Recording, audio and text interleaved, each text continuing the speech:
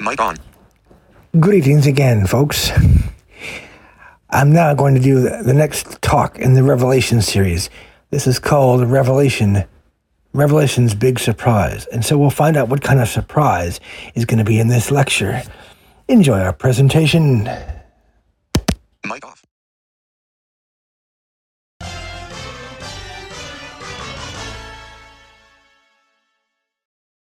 Mic on. Enjoy our feature presentation. Mic off.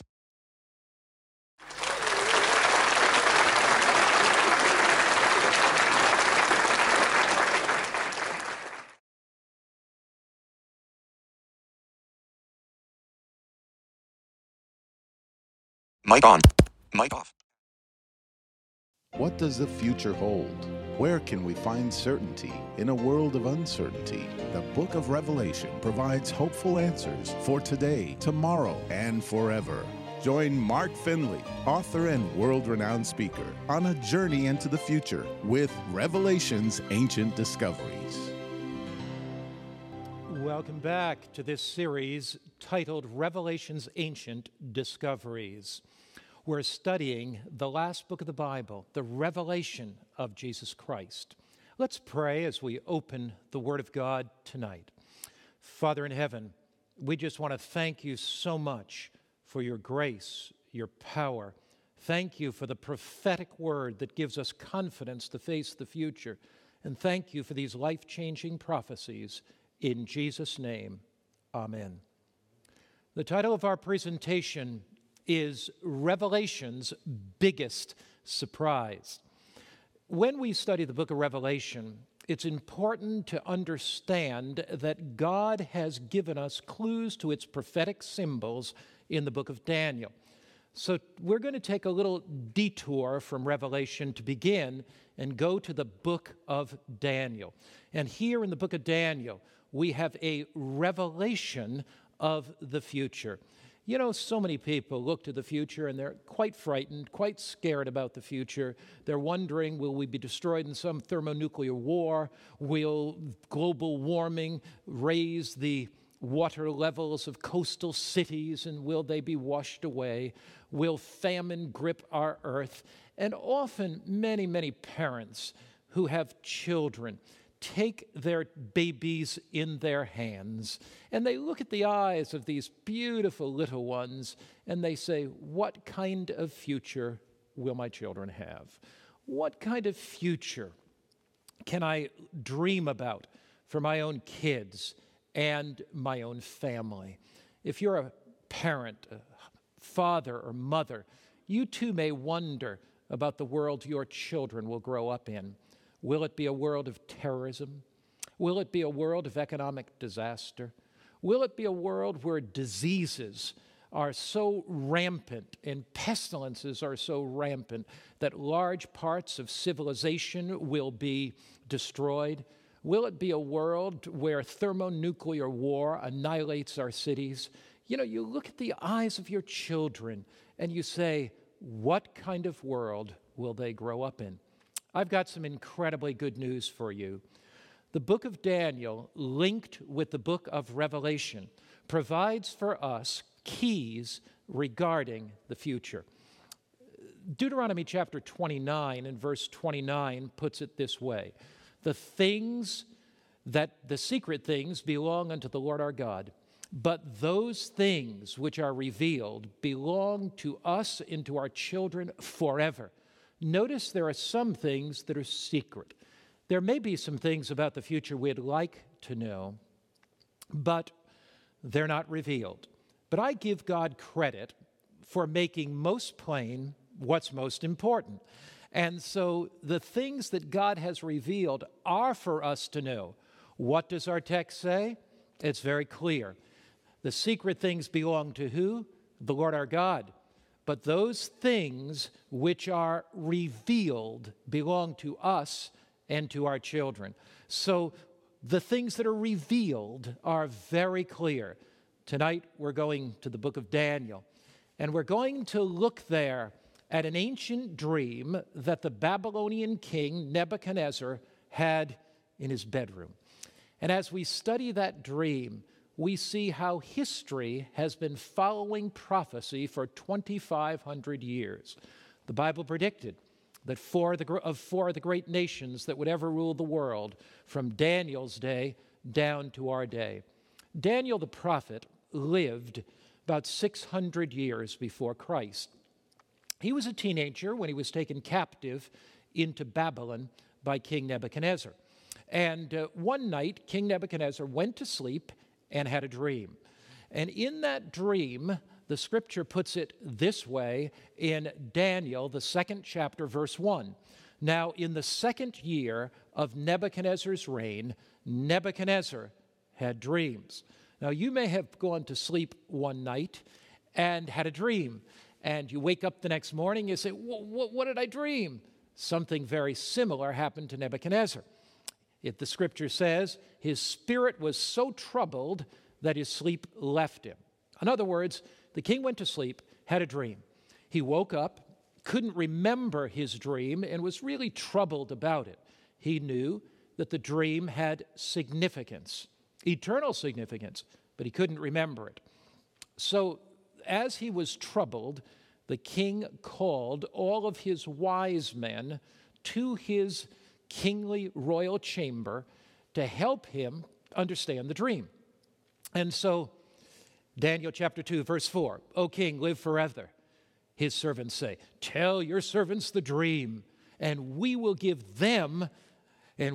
you the interpretation of that dream. Now, the king is wise. You see, the wise men say to him, King, you just tell us what you dreamt in your bedroom the night before, and we'll tell you the meaning. Well, the king was too wise for that, because if he told them what he dreamed, they could make up any interpretation, and he would have no way of verifying whether that was right or wrong. So he said, no, if you can't tell me what I dreamed last night, how are you ever going to tell me what it means in the future? So if you're wise, tell me, what did I dream? Now, the Bible says the astrologers were there. They are people that supposedly can read the future from the stars. It says the magicians were there.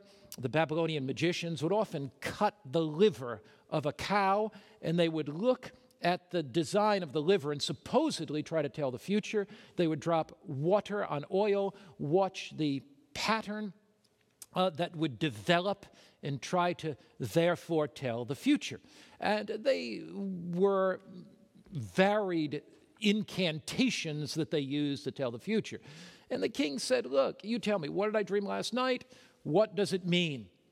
They said, King, that's not possible. In fact, they said to him, therefore tell me the dream, and I'll know that you can give me its interpretation, the king says. If you don't tell me the dream, certainly you're not going to be able to tell me the interpretation. And what do they say? Daniel 2, verse 10, there's not a man on earth that can tell the king's matter. In other words, they acknowledge it's impossible. Nobody can do, king, what you're asking. Nobody can tell you what you dreamt and what it means. You tell us, what did you dream? The king says, look, you either tell me what I dreamt or your head's going to come off. Arms, I'm going to chop them off. You're going to be annihilated. You're going to be destroyed. Fear went through the whole empire.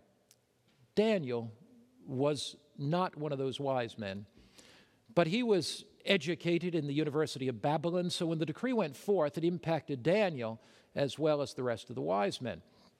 Daniel came in before the king, and he said, tell me, king, do you really need to know the interpretation of this dream?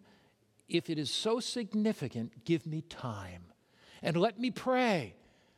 Have you ever faced a critical moment in your life, something that you could not get through, some mountain you had to climb, some great difficulty that you were experiencing? God still answers prayer. God still comes in the quietness. When we have problems that seem to be overwhelming, problems that we cannot solve, the king gave Daniel that time. And as he did, Daniel went into his bedroom and he began to seek God. And Daniel opened his heart to God, and the mysteries of eternity were revealed to Daniel. And he began to not only understand what the king had dreamed in his bedroom, but he began to understand what that dream meant. That night, Daniel had great assurance, great hope, great confidence that God had revealed to him the mysteries of the future. And Daniel said, Daniel 2, verse 23, I thank you and praise you, God of my fathers. You have given me wisdom and might. Now notice two things about God. He gives us wisdom and he gives us might. When you don't know what to do, you know just what to do. To seek God for wisdom, to seek God for understanding, and to seek God for strength. God is the God of wisdom, and God is the God of might. He reveals the future, but not only does he reveal the future, he is the architect of the future.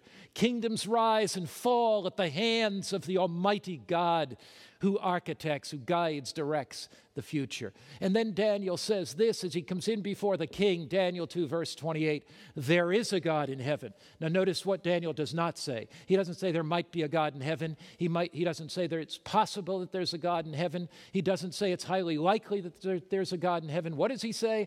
There is a God in heaven.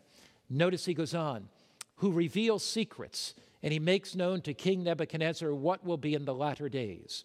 Now, there are three things about this text that are significant to us. The first phrase we've noticed, there is a God in heaven.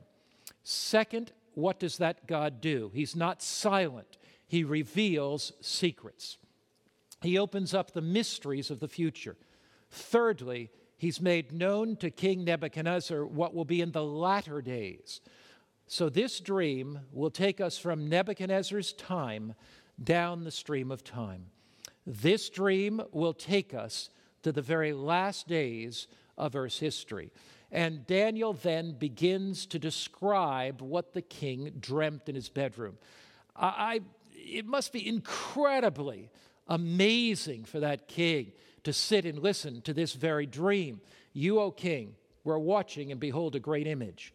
The image, this great image, whose splendor was excellent, stood before you, and its form was awesome.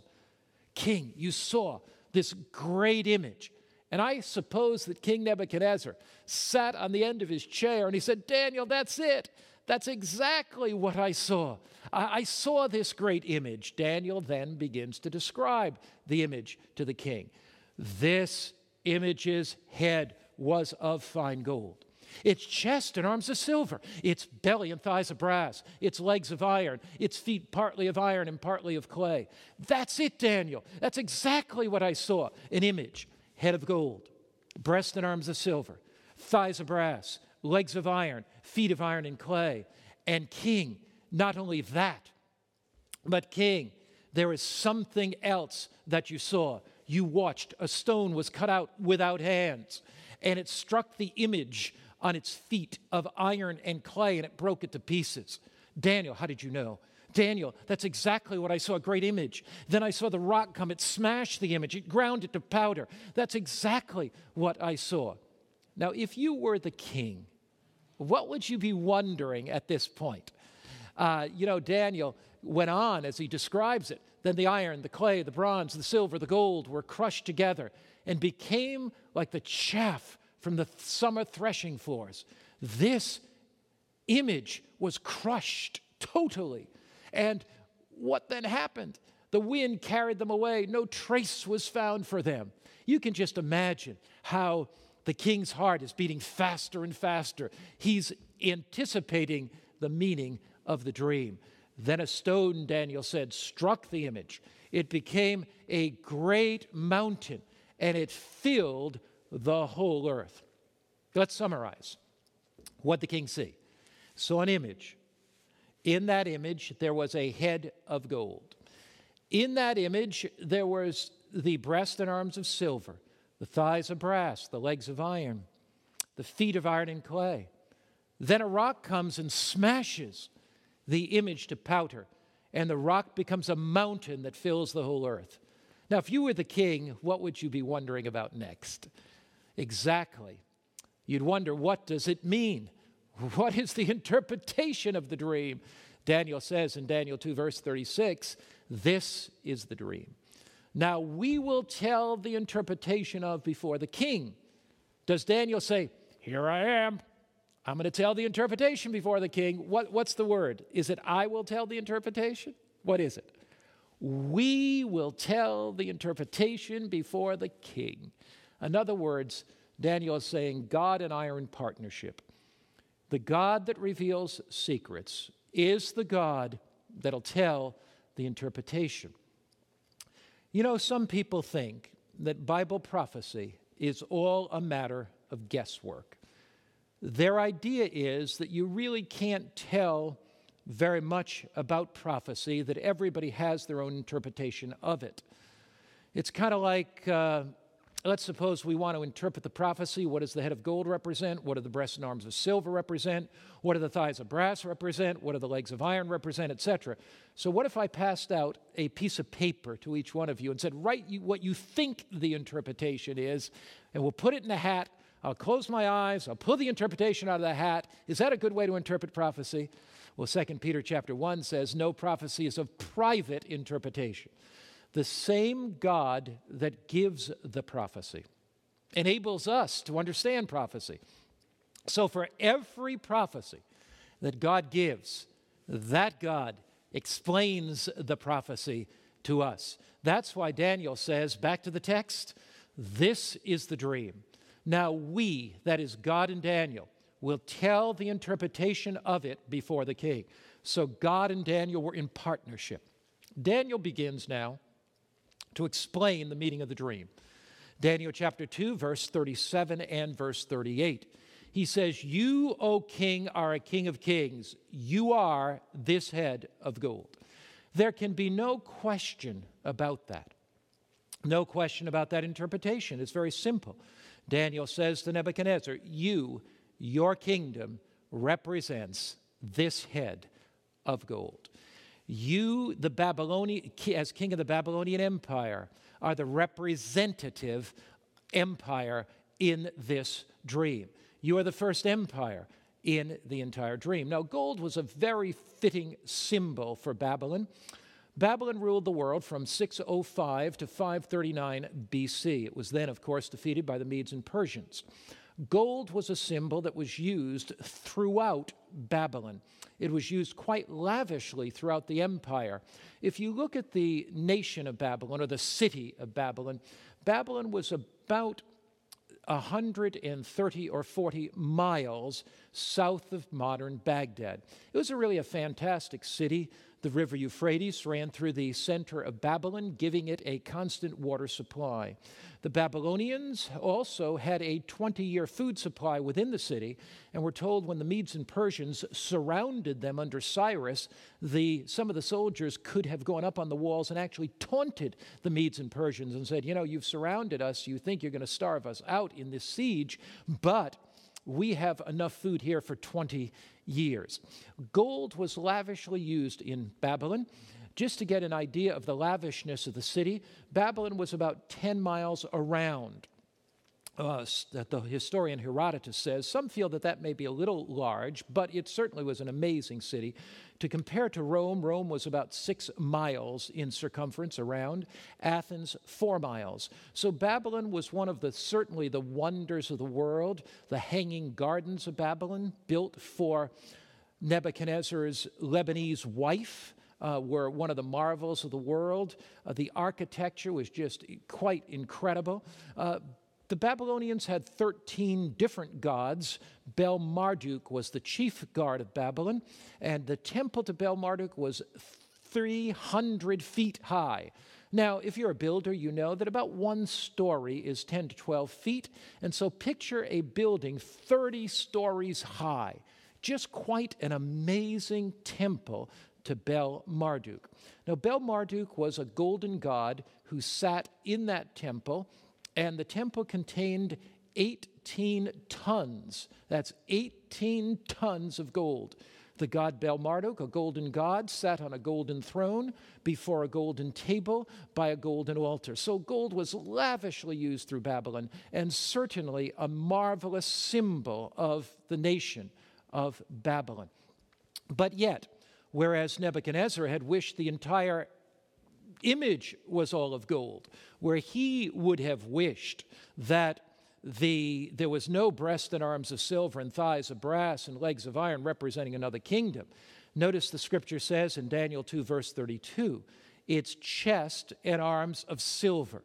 Now, there is a descending value as you go, gold, silver, brass, and iron. There's this descending value indicating moral decline, indicating the decay in these various empires.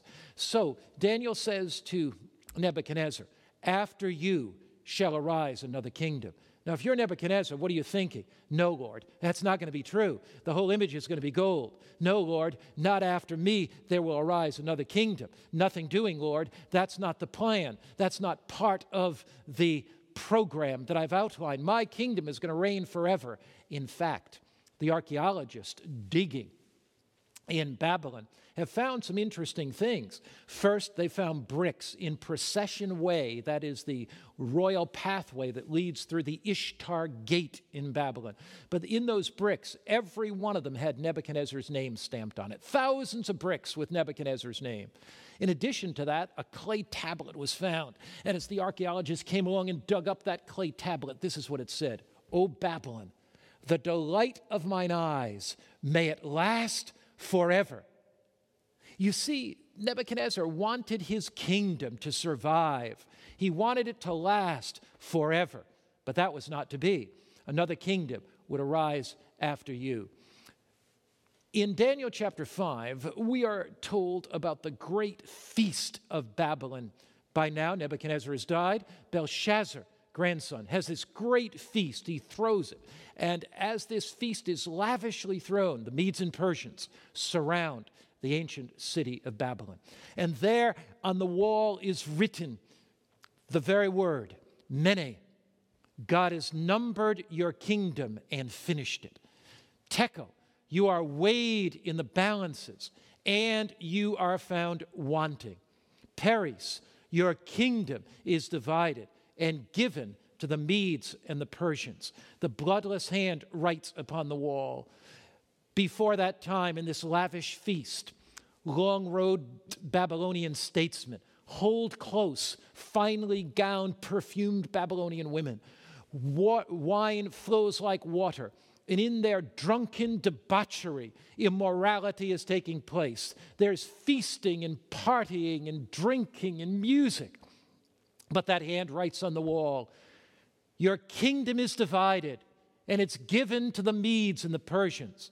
That night, Cyrus attacks the empire. Now, here's the fascinating thing. God names Cyrus approximately 150 years before he was born, that he would be the ruling general that would overthrow the nation of Babylon. Here's the prophecy. Isaiah 45, verse 1. You don't want to miss this one. Isaiah wrote in about 680 BC. The Babylonian Empire was overthrown by the Medes and Persians in 539. Thus says the Lord to his anointed, to Cyrus. Cyrus not even born yet. Whose right hand I have held, to subdue nations before him, and loose the armor of kings, to open before him the double doors, so the gates will not be shut. Now, let's look at that prophecy. Cyrus is named by name, and Cyrus is described as the Persian king that would come down and overthrow Babylon. It says that the river would be dry, the river Euphrates going underneath the walls. It says that the gates would not be shut. What's that all about? In Babylon, there were gates around the city. Remember, about 10 miles in circumference, there's around it. The walls were so wide that 2 chariots could race side by side on top of the walls. In addition to that, when the river flowed through the city, they had double protection because the gates along the river inside of the city were double gates. They had the outer gates around the city, the gates on the river. The gates on that river, the inner gates, were left open that night during the drunken feast. What happened? What actually took place? Nebuchadnezzar dies. Then his successor comes. Then Belshazzar comes. And then Belshazzar has this drunken feast. Cyrus drains the Euphrates River, takes his troops, marches them under the gates. They come up inside the city. And as they come up inside the city, the other gates are not open. They rush through those gates, attack Babylon, and in one night, Babylon is overthrown. Exactly like the Bible prophecy said. Cyrus was to rule, he did. The gates were not to be shut, they were not. River dried up, it was. We see all this described today in archaeology on the famous Cyrus Cylinder, which is the record of Cyrus's attack on Babylon and how he lets Israel go free back to worship, exactly like the Bible predicted. Prophecy does not guess. This book has been accurate down through the centuries, naming empires, naming world leaders, naming their methods of attack down through the centuries. God's word has been accurate. We can have confidence in what God says about the future because what he said about the past indeed has come true. Babylon ruled from 605 to 539 BC. Then Medo-Persia would rule from 539 to 331. Would that nation rule forever? Daniel 2, verse 39. Then another kingdom, a third kingdom of bronze, which shall rule over all the earth. Babylon would rule. Then Medo-Persia would rule. Then a third kingdom would rule. You remember the nation that overthrew Medo-Persia? What was it? Students of history. What was it? It was Greece, of course, the third successive world ruling empire. And you know, a lot of the armor of the Greeks was made out of bronze. So bronze, a very fitting symbol for the Greek empire. Greece ruled, Greece reigned. So you've got Babylon, Medo-Persia, Greece. And who was it that was the great leader of Greece? Alexander the Great, of course. And then a fourth empire would rule. Here it is, Daniel 2, verse 40. And the fourth empire shall be strong as iron. What nation was it that overthrew the mighty Greek empire? The nation of Rome. In fact, in those monumental volumes called The Decline and Fall of the Roman Empire, Edward Gibbon put it this way. He used really the very symbolism of prophecy, the images of gold, silver, or brass that might serve to represent the nations and their kings were successfully broken by the iron monarchy of Rome. Isn't it quite stunning? Isn't it quite amazing? Isn't it quite remarkable that the chronicler of the Roman Empire uses the language of Daniel, the second chapter, to describe the rise of Rome: gold, silver, brass, and iron. Very remarkable here. So the Roman Empire rules. The Roman Empire rules from 168 BC to about 476 AD. From 351 to 476, the Roman Empire was indeed falling apart. Rome ruled, as you can see from the map shaded in red here on the screen. The Roman Empire rules from Spain throughout Europe, down to the boot modern Italy, over through Turkey, down through parts of Asia, down, of course, along the Mediterranean seacoast through the nation of Israel today, all across northern Africa and into the Middle East. It was just an amazing empire. It was strong as iron.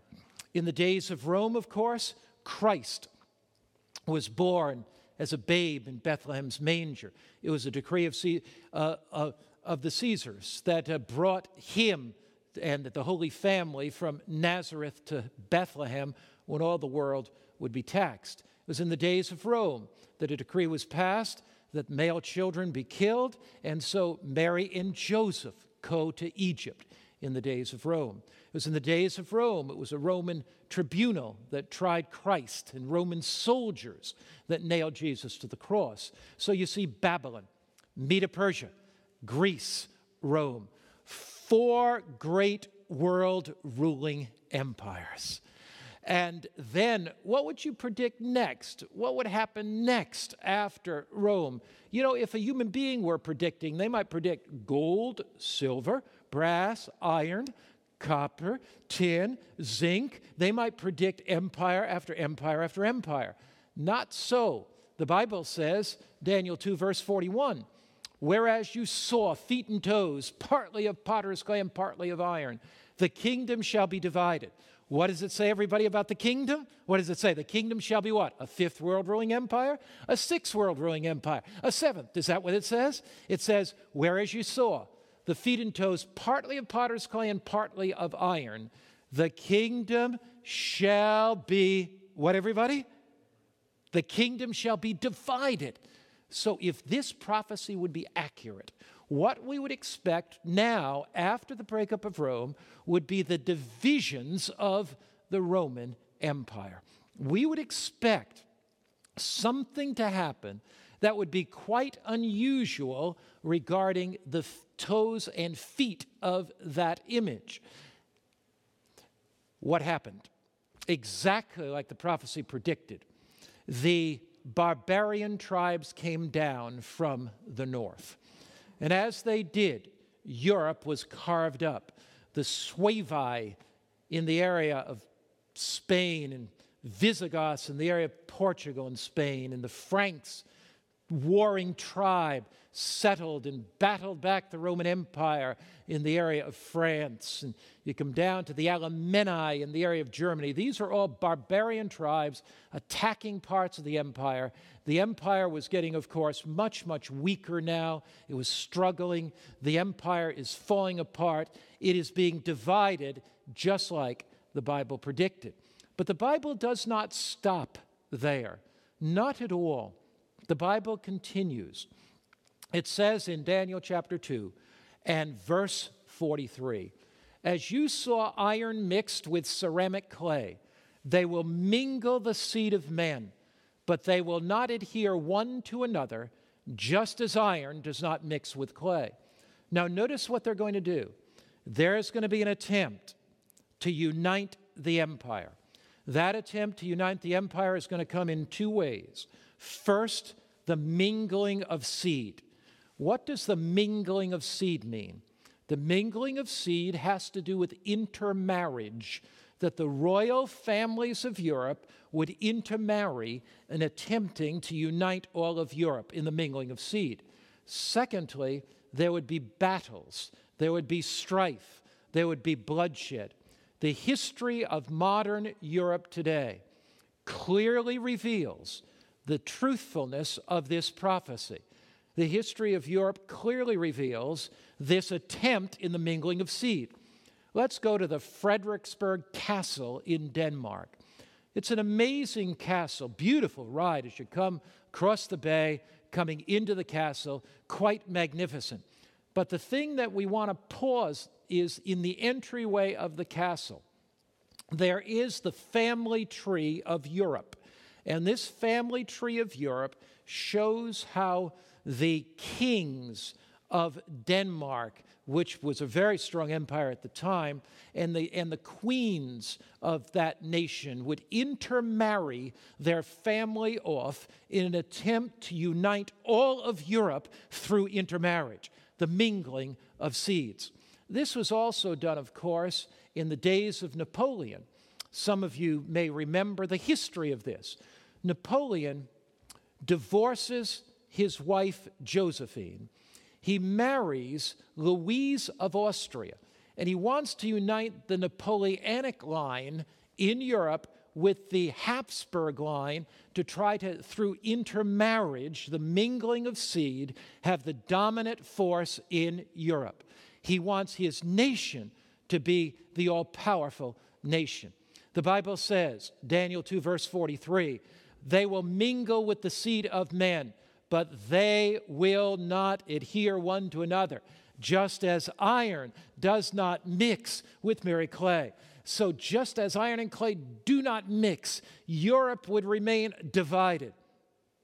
I'm preaching in Europe. I'm talking to thousands.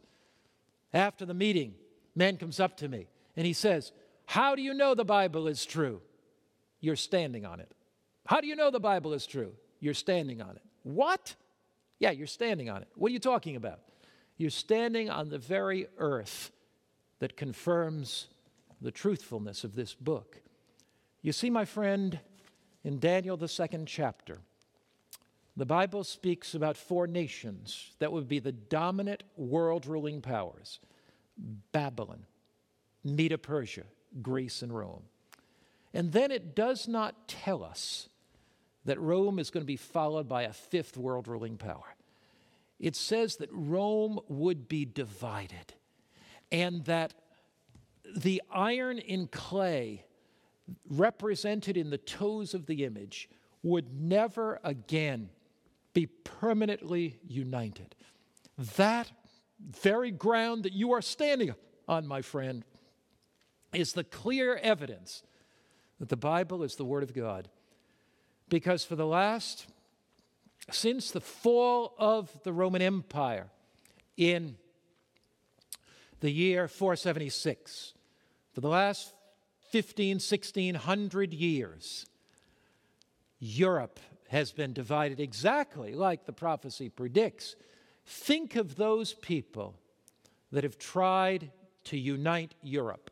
I think of Charles V with his mighty armies coming across Europe, trying to bring Europe into very close harmony again, trying to dominate Europe. Charles V failed. Or I think, for example, of Charlemagne, who wanted to establish the Holy Roman Empire. But Charlemagne's efforts failed. You look at the great world rulers, Napoleon, for example. We mentioned him a little earlier through intermarriage. Napoleon tried to unite all of Europe. But he also tried to unite Europe with his mighty armies. Napoleon again and again and again attempted to attack and to take over Europe. When Napoleon was defeated, just before that, he wrote in his journal, before his final defeat, he said, there will be one Europe. There'll be one currency. There'll be one language. There'll be one government over all of Europe. What did Napoleon neglect to understand? He neglected to understand this marvelous prophecy in Ezekiel, rather after Ezekiel, in the book of Daniel, the 2nd chapter. This is what Napoleon failed to understand. What does he say? He says there'll be one Europe. There'll be one currency. There'll be one language. There'll be one government over all of Europe. That's what Napoleon says. But what does the Bible say? Daniel chapter 2. Whereas you saw the feet and toes, partly of potter's clay and partly of iron, the kingdom shall be what? The kingdom shall be divided. So the Bible is very clear. The nations of Europe would never be permanently reunited again. The kingdoms would be divided. When Napoleon was defeated at the Battle of Waterloo, he threw up his hands and he said, God Almighty is too much for me. And the truth of the matter is, God Almighty is too much for any world ruler. The prophecies of Daniel are following the exact pattern that God has established. History is following those prophecies like a blueprint. Babylon ruled from 605 to 539 BC. Medo-Persia ruled from 539 to 331 BC. The Greeks ruled from 331 until they were defeated by the Romans in 168. The Roman rules for 500 years. About 351, the empire begins to crumble. The barbarian tribes come down from the north. Europe is carved up exactly like the Bible prophecy predicts. The Bible does not guess, it knows. Prophecy is not some wild-eyed speculation by some psychic, but prophecy is revealing history based on the very mind and heart of God. The Bible says, Daniel 2, verse 43, they will mingle themselves with the seed of men, but they will not. Does it say they may not? Does it say they might not? Does it say it's possible that they won't? What does it say? They will not. Here is a certainty of Bible prophecy that you indeed can stake your life on. Divided Europe from 476 AD to the present, the feet of iron and clay, exactly like the Bible predicted. There have been numerous would-be world leaders. Stalin wanted to rule the world and dominate. Hitler wanted to rule the world. Napoleon wanted to dominate Europe. Charlemagne, Charles V, but they've gone down into insignificance because Scripture says that prophecy cannot be broken.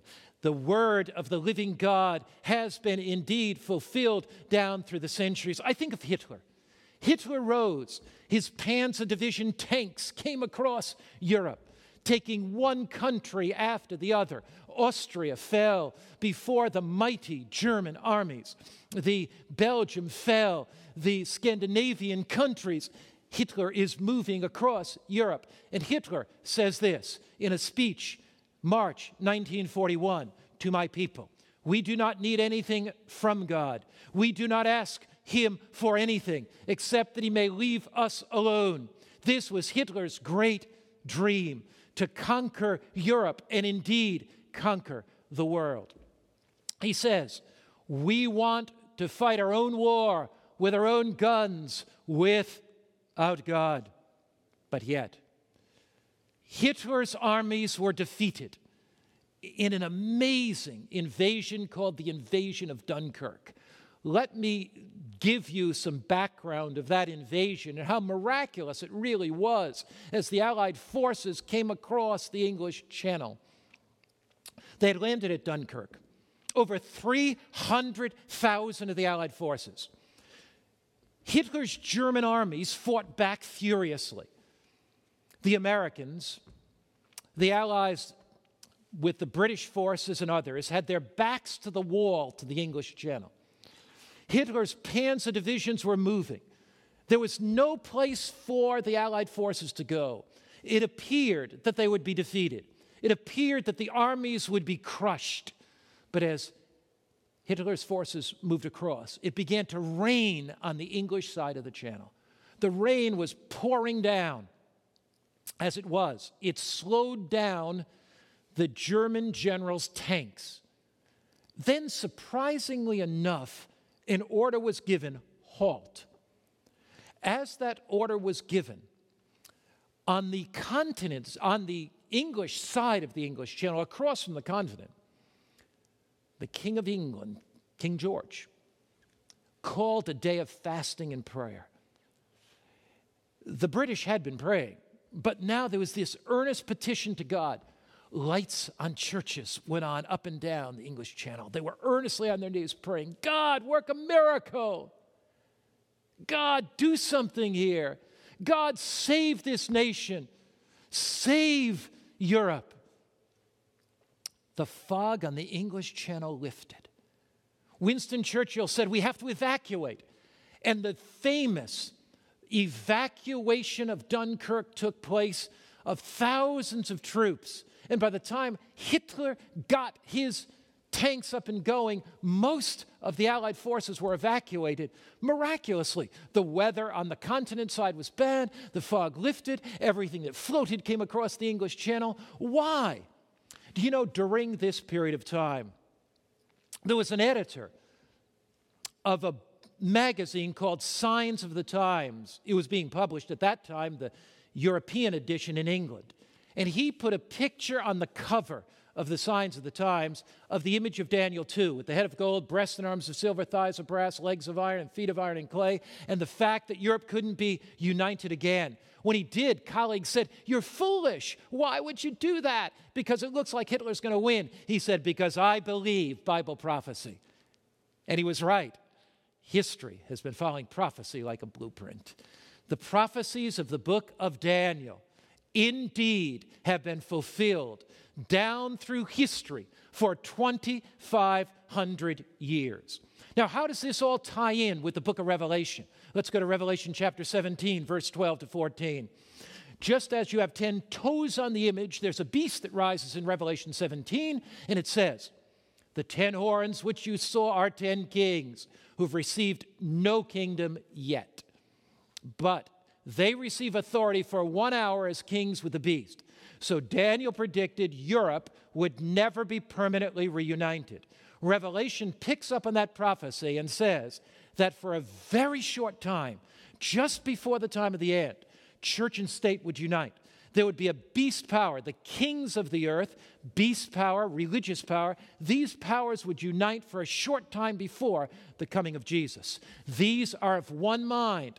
They will give their power and authority to the beast. So just before the coming of Jesus, the nations of Europe would coalesce again. The nations of Europe, just for a short time, no permanent, cohesive unity would take place. It hasn't taken place, but we would expect, just before the return of our Lord, we'd expect those nations to begin to coalesce again. Think of the European common market. The theme of the European common market is many voices, one people. Again, you think of this whole coalescing of Europe, so much conflict, so much difficulty, this trying to bring Europe together. Common currency, the euro. It's kind of interesting with Brexit and Britain pulling out of the common market. That is shaky today, of course. But prophecy predicts that one day, because of conflict, strife, because of economic disaster, because of the problems that this world will face, that there would be this coming together for a short period of time of the nations of the world, including Europe.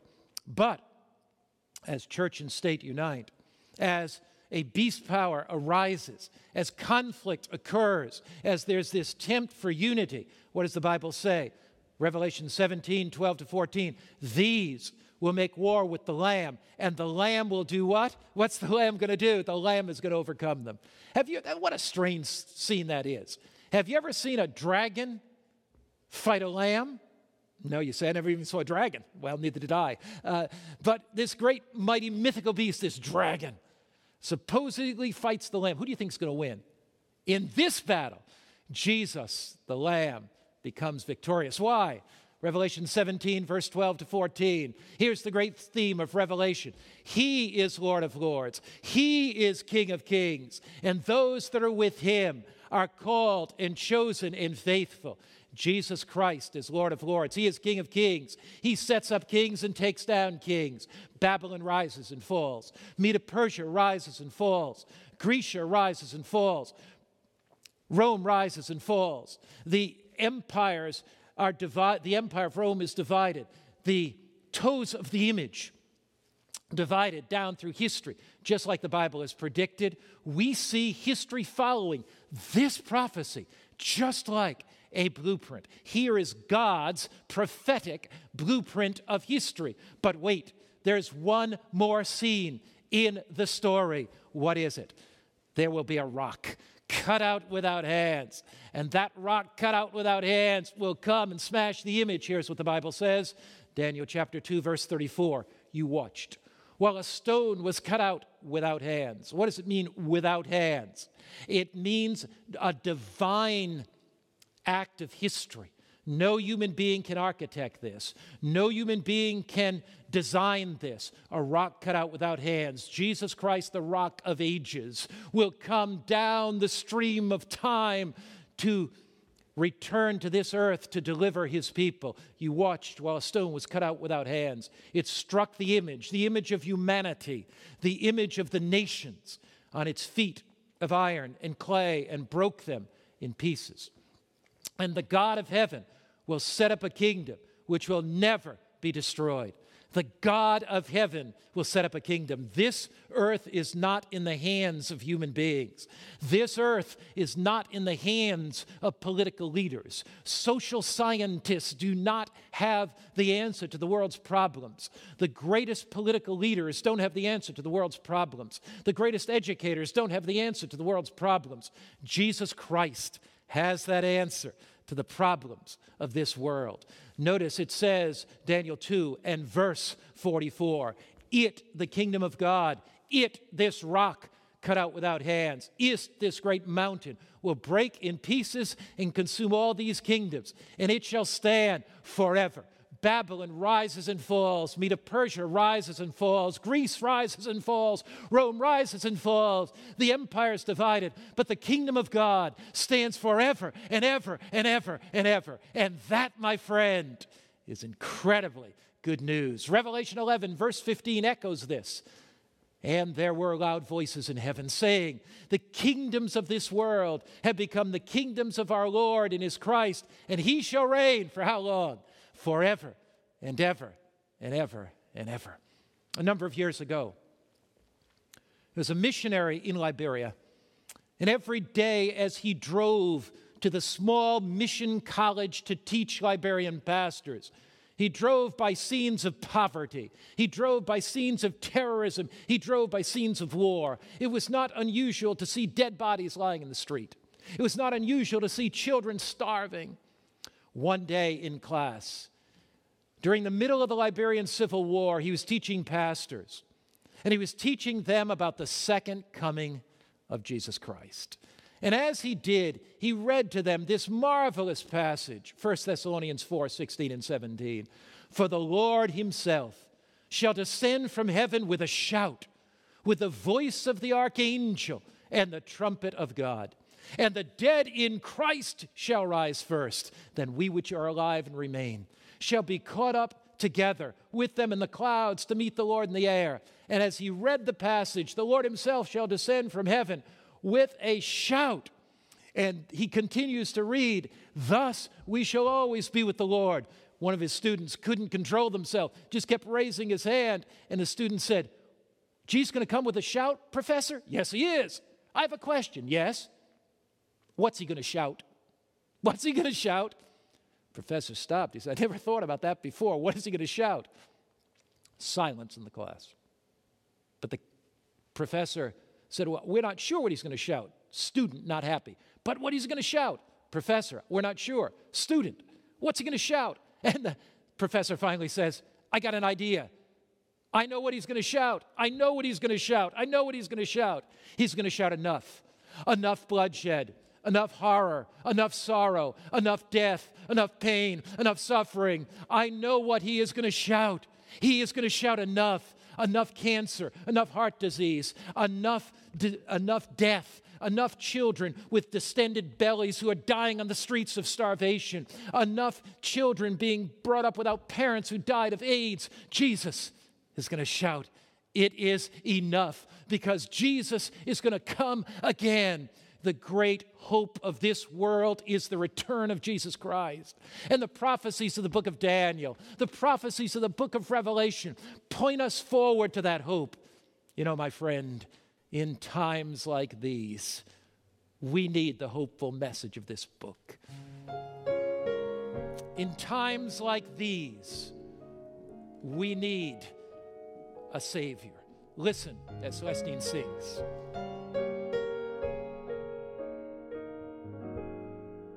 In times like this, you need a Savior. In times like this, you need an anchor. Be very sure, be very sure. Your anchor holds and grips the solid rock.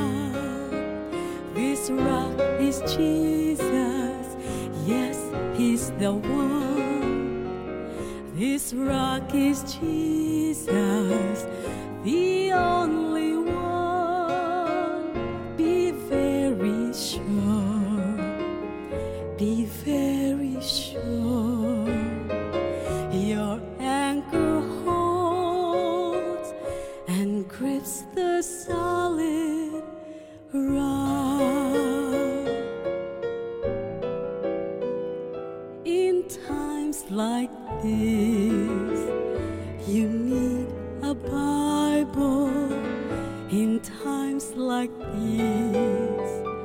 Oh, be not idle, be very sure, be very sure. Your anchor holds and grips the solid rock. This rock is Jesus, yes, He's the one. This rock is Jesus, the only one. Be very sure, be very sure. Your anchor holds and grips the solid rock. In times like this, I have a Savior. In times like this, I have an anchor.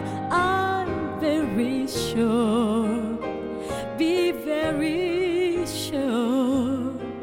Your anchor holds and grips the solid rock.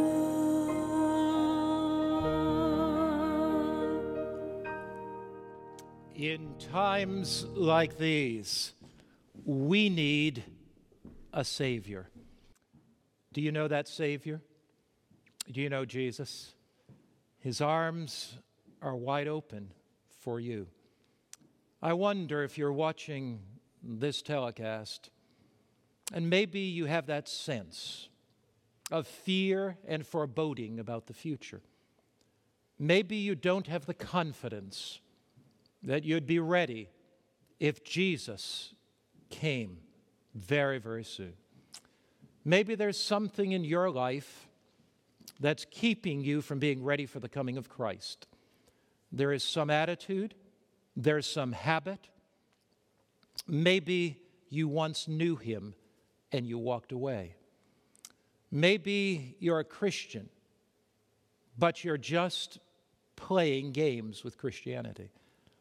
God's speaking to you right now.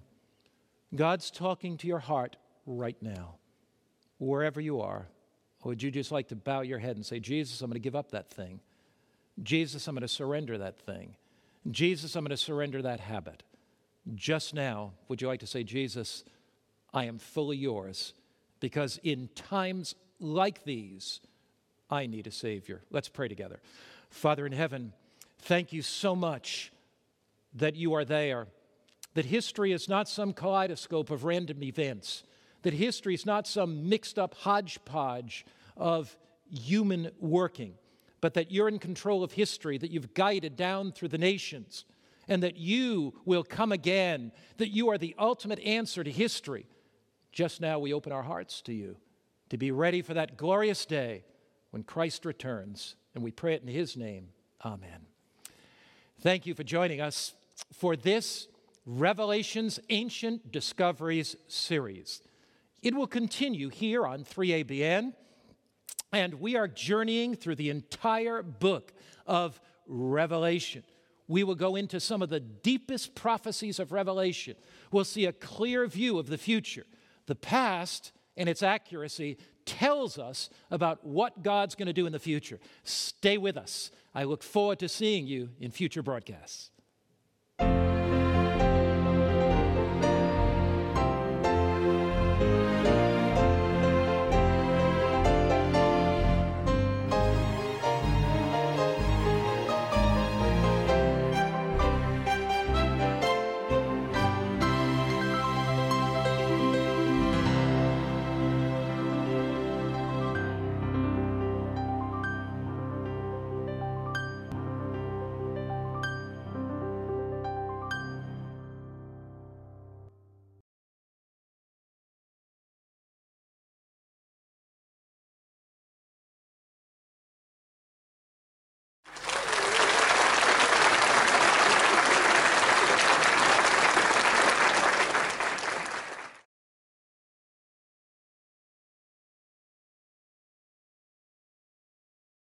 Mic on.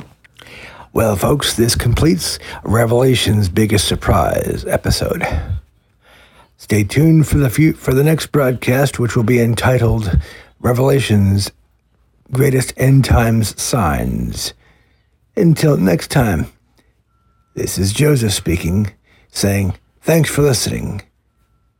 May God bless and keep you, and may his face shine upon you and give you peace. Farewell.